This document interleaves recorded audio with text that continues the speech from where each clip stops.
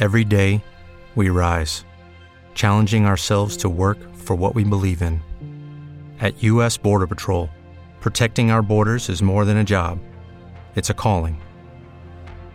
Agents answer the call, working together to keep our country and communities safe. If you're ready for a new mission, join U.S. Border Patrol and go beyond. Learn more at cbp.gov/careers. Lucky Land Casino, asking people, what's the weirdest place you've gotten lucky? Lucky? In line at the deli, I guess? Aha, in my dentist's office.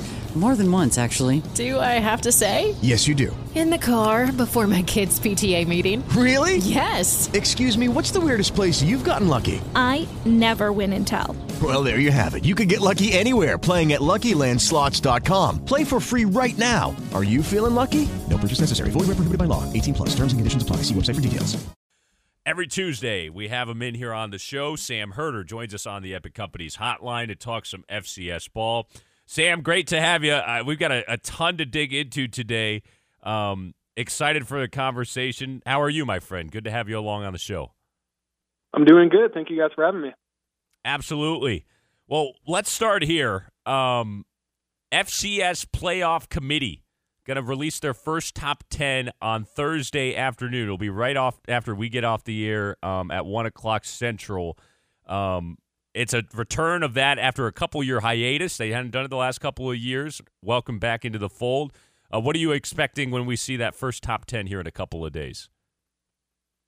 Yeah, I think it's going to be pretty interesting. I think South Dakota State 1, Montana State 2, at this point in the season, it is probably pretty likely. But after that, it'll be interesting to see what they do. You look at a team like Delaware, who's undefeated versus the FCS, but kind of lacking ranked wins. UIW has a really good record, but they're lacking ranked wins. They don't have any ranked wins. Their strength of schedule, I believe, is in the 70s or 80s.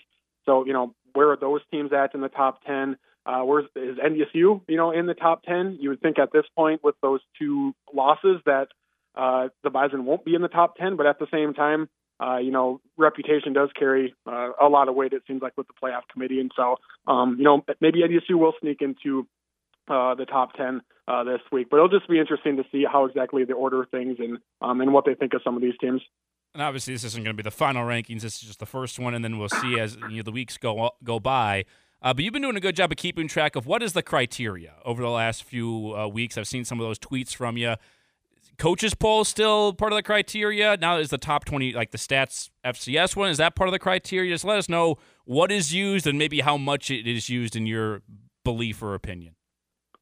Yeah, so both polls are now used as criteria pieces for the playoff committee. They can look at the coaches poll if they want to. They can now look at the media poll, the Stats Perform media poll, if they want to.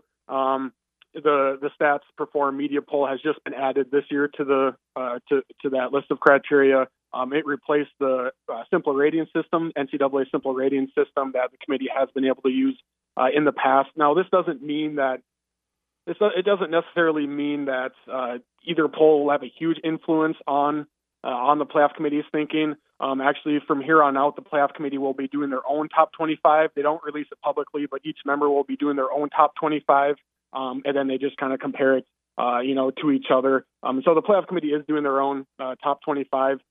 I asked why either of the polls are used anyway, and basically the reason was, just as another comparison tool. If the playoff committee has a team number 22, but that team is number 10 in the media poll, they can then look to the media poll and basically say, okay, they have them 10, we have them 22.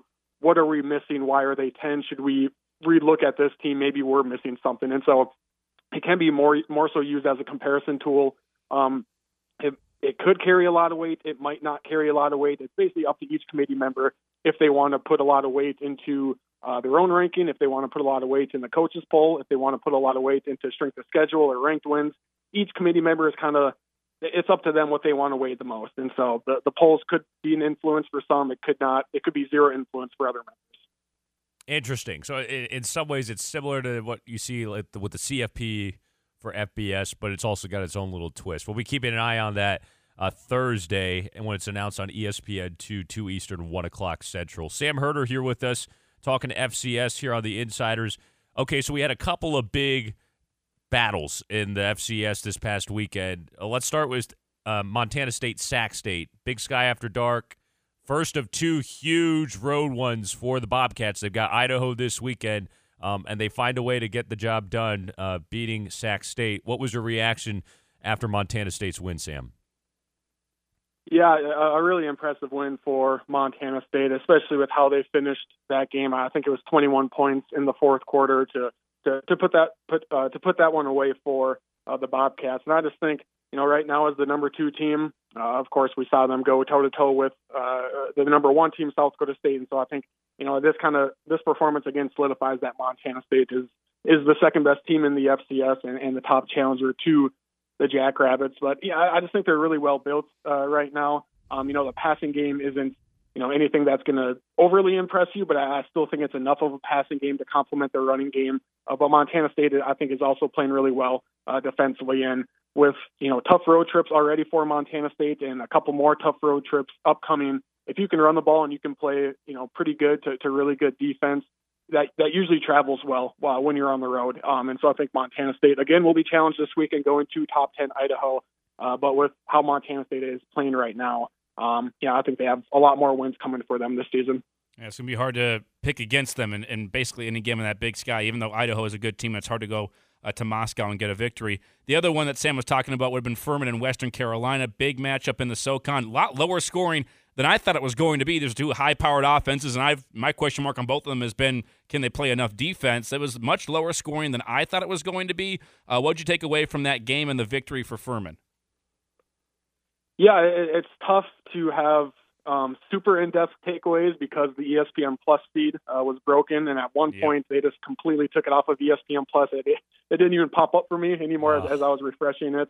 So I caught some highlights. And the big takeaway was kind of something last week at this time of what I was thinking potentially could happen, and that was, Furman is – they're not – Furman is not Samford or Chattanooga or Western Carolina where they have a high-flying offense and they spread things out. Furman is more of a grind-you-out type of team, and I thought they could potentially do that against Western Carolina. They have a big running back in Dominic Roberto, Tyler Huff, the Furman quarterback.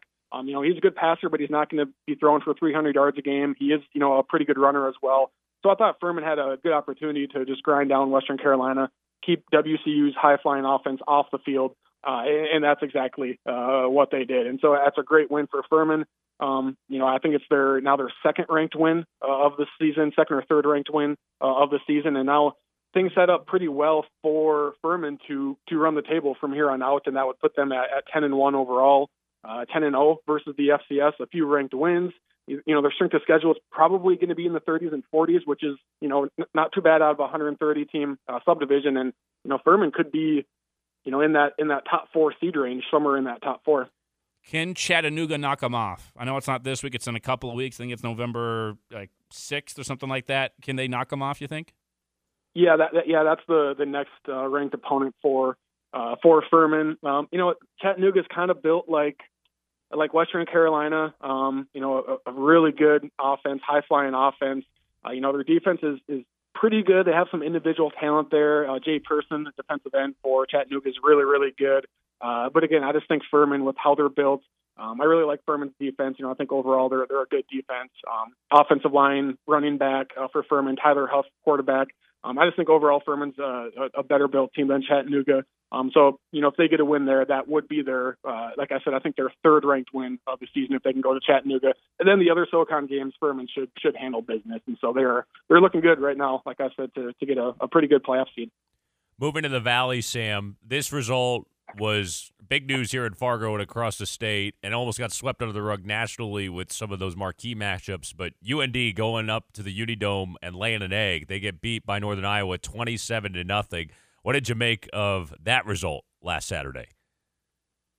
Yeah, it was, I guess the score was a big surprise. The results, I guess wasn't too big of a surprise because it is pretty on par for both teams. Northern Iowa, as many in Fargo know, if they're 1-2, if they're 2-3, or if they're 3-3, that's usually when they play their best, when their backs are against the wall. And then on the other sideline, I mean, this has happened to UND plenty of times before. I remember back in their Big Sky days, they would have like a top 10 win, 1 week, and then the next week lose to an unranked opponent. And so UND just historically in the Division I era has struggled to capitalize on some potential of really great program momentum. I mean, UND, you beat your rival NDSU like they did a couple of games ago, and you can use that to really take that huge next step as a program. And now after this loss to Northern Iowa, I still think UND is in a good position to make the playoffs.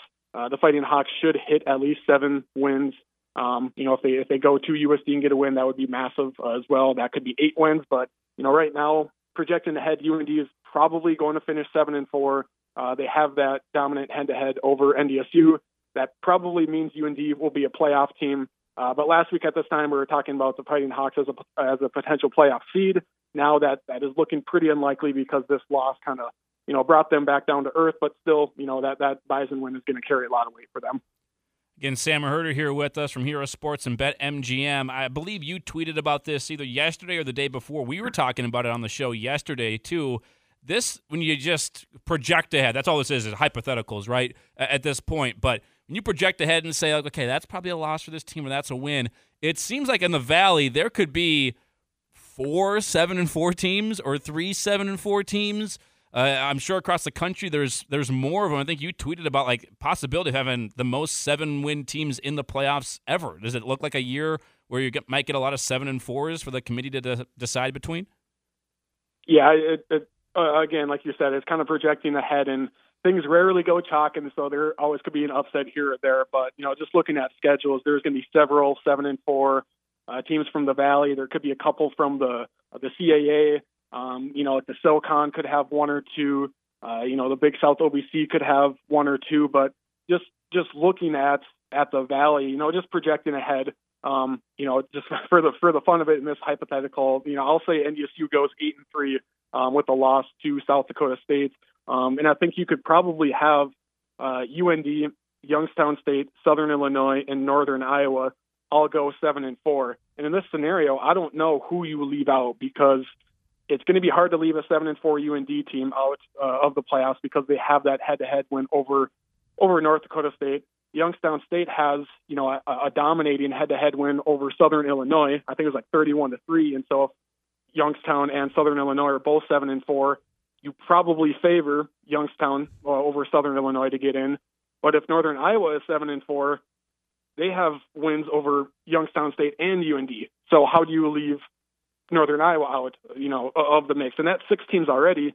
And that leaves Southern Illinois, who right now is ranked number 12 in the country, but they don't have wins over any of these other Valley teams. They have an FBS win over Northern Illinois. They have a ranked win over SEMO, who since dropped off.